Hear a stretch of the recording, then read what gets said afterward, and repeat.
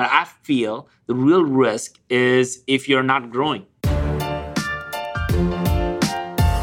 You're listening to the Flip My Funnel podcast, a daily podcast dedicated to helping B2B marketing, sales, and customer success professionals become masters of their craft. It's Friday, so this is our #OneHero episode. In these episodes, we highlight and celebrate a blog post and contributor from our community and discuss topics surrounding sales, marketing, and customer success. Here we go. Hey everyone, and welcome back to the #FlipMyFunnel podcast. It is our #OneHero Friday. Love the emphasis on hashtags. My name is Caitlin Lutz. I'm a demand generation strategist at Flip My Funnel. I'm a co-host for the Friday podcast along with the main host, Sanger. I am here. I think people heard me a little bit before, but not super excited. This is the best part of the week, and hopefully we do justice to making sure that we give really good shout out to the people in our community. That is why we exist. Yeah, absolutely. And so today we're really giving a big shout out to Autumn Coleman. So I interviewed Autumn Coleman for our #Women in MarTech Game Changers series that we posted on our blog. So Autumn she's a principal consultant for expert services at Oracle, and she is just incredible. And so we're really just going to go through a lot of her interview and just the advice that she wanted to give to women in MarTech, but also just people within our community. It's super applicable to literally every single person. Awesome. So a couple things about Autumn. So she majored in communications and she minored in marketing, but when she graduated, obviously there wasn't near the amount of tech and tools in MarTech. I mean, it wasn't MarTech, it was marketing. Just marketing, communications, exactly. Flyers, pitches, and all those things. Yeah. And so the world has changed a lot, and she was able to sort of be on the bubble of that right before it popped. And so she kept getting recruited by these great companies, but she just really dove into the tech, and that's what made her really successful, and that's why she kept getting recruited. So being on the forefront of that bubble and being able to look ahead and see this is a trend that's happening, or this is maybe not even a trend, but something of the future that's going on is so important. Yeah. When we think about what Autumn has been able to do in her career from a growth perspective, it's really interesting to note that marketing is a career where there are lots of stats out there that says that, hey, you're changing jobs every 3 to 4 years or even sooner, or you get replaced very quickly just because it's really hard function. And one of the big reasons is because it's hard to understand what marketing does. A lot of times, right? So in organizations where I've seen people being successful and stay longer and have grow like Autumn did in her career across so many years, I think it's because of their ability to adapt. Yeah. And that goes beyond just marketing, sales, or everything, because there's the engineering team, stuff is changing all the time, new code and whatnot. Absolutely. So how do you adapt to that and not be scared, not be afraid is a really big skill to have in itself. Yeah. And she talks about that a little further down in the interview. She talks about how she took a lot of risk in her career. I asked her if she could do everything over again, would she do anything differently? And she said, no, I took risk. And because of that, I had to adapt, like you're saying. What kind of risk? Did she talk about a specific type of risk? Yeah, so her career had some movement, and she moved her role and she moved organizations every couple of years, every 2 and 2.5 years, because she wanted to continue to learn what she didn't know, what she didn't already know. And she desired to continue to adapt. Yeah. And that's so important in this world that we're living in right now. Yeah. I think we should define risk maybe, right? Yeah. So, do some people moving every 2 years, that itself sounds like, you're going after a new opportunity, and staying at the same place might be a risk, right? But I feel the real risk is if you're not growing. That is the ultimate risk. We had Katie Brooke, right? Chief People Officer.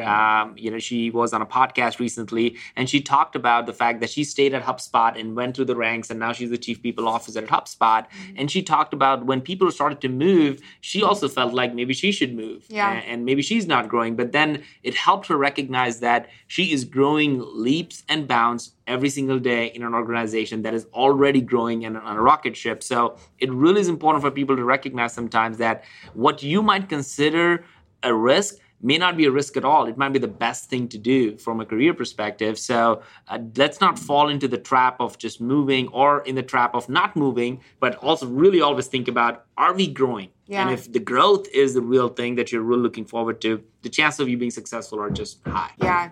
And I mean, too, on that, like Katie was saying in a podcast we had earlier, you know, there's so much opportunity to grow where you already are if you're looking for it. Yeah. And if you're looking for those opportunities to grow, there are places where you can step up in a company that you maybe wouldn't see if you're just doing your day-to-day job. Yeah. And so figuring out what those places are, you know. This applies a lot to especially like people in startups or early stage in their careers. Yeah. People might call millennials and say, hey, what's wrong with millennials? They want a raise every 3 months or whatever that is. I think it's not that. I think everybody is looking to grow. Yeah. And if we can create opportunities for them to grow, I think we all can expect better financial outcomes out of it.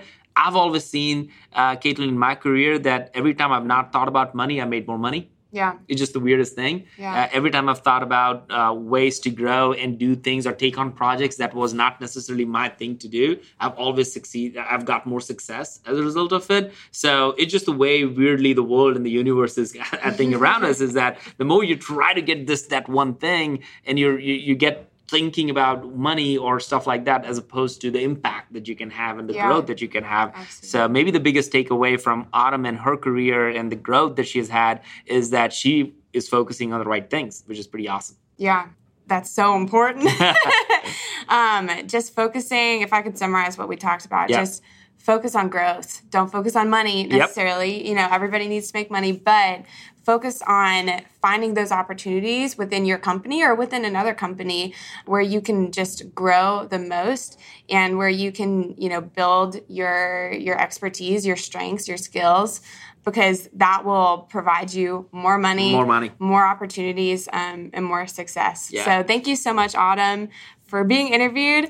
And thank you, Sangram. Yeah. Thank you, Caitlin. So let me ask you this, Caitlin, before we wrap up. What do you think about, like, you know, you are still in your school, you're doing job right now at the same time. So you're doing all these things. How do you see success and how do you see your career kind of growing? And I know a lot of people listening are millennials or have millennials that they are managing on their teams, right? In marketing or sales and success.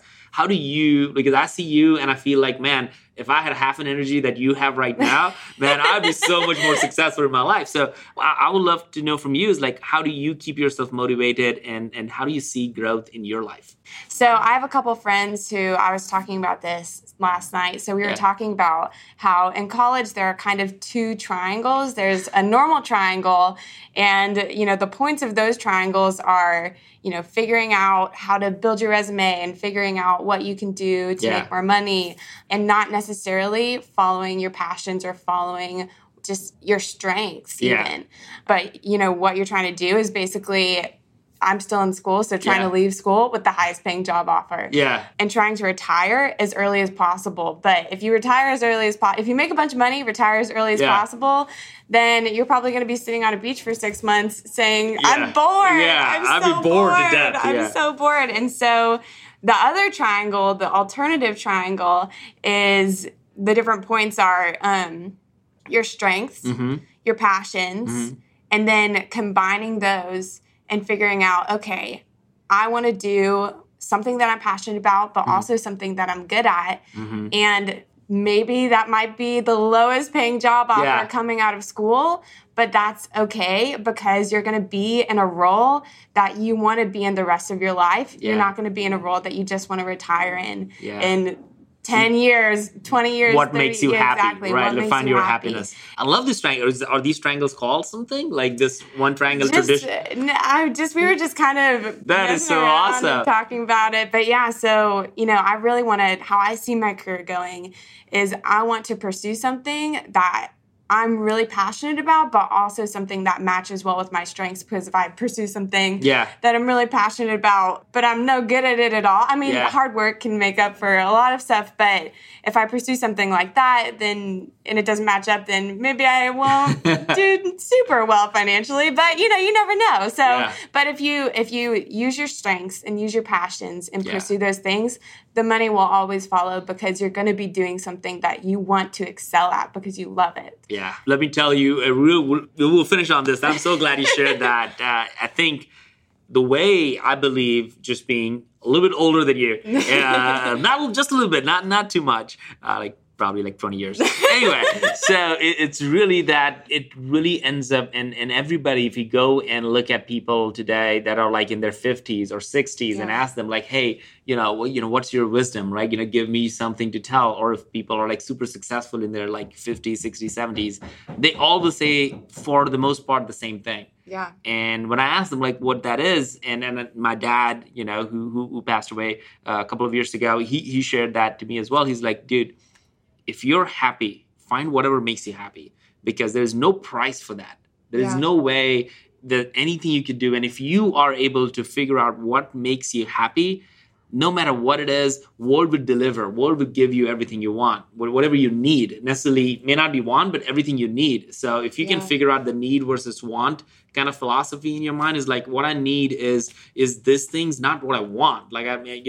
I may want a boat, like a yacht, right? But that's my want. I don't need that, right? Mm-hmm. So a quick example was me and my wife have been sleeping in our basement for 1 month. and it's been crazy to kind of and that's because we were just getting the carpets out at the top floor. But living in the basement, me, my wife, and 2 kids, we kind of recognize that, man, we really don't need that big of a house. We want a bigger house to do all the other things and entertain and other things. But as a family, as a unit, as a group, what we need is just this, right? Evening, sitting together in a small space and talking and rolling over each other towards the kids are all over the place. They're bouncing off the walls. It's all fun stuff. So I really think that maybe really everybody needs to kind of think about what do you need versus what do you want? And then that way you're really able to focus on it and not go too far into the want section and stay in the need section. Yeah.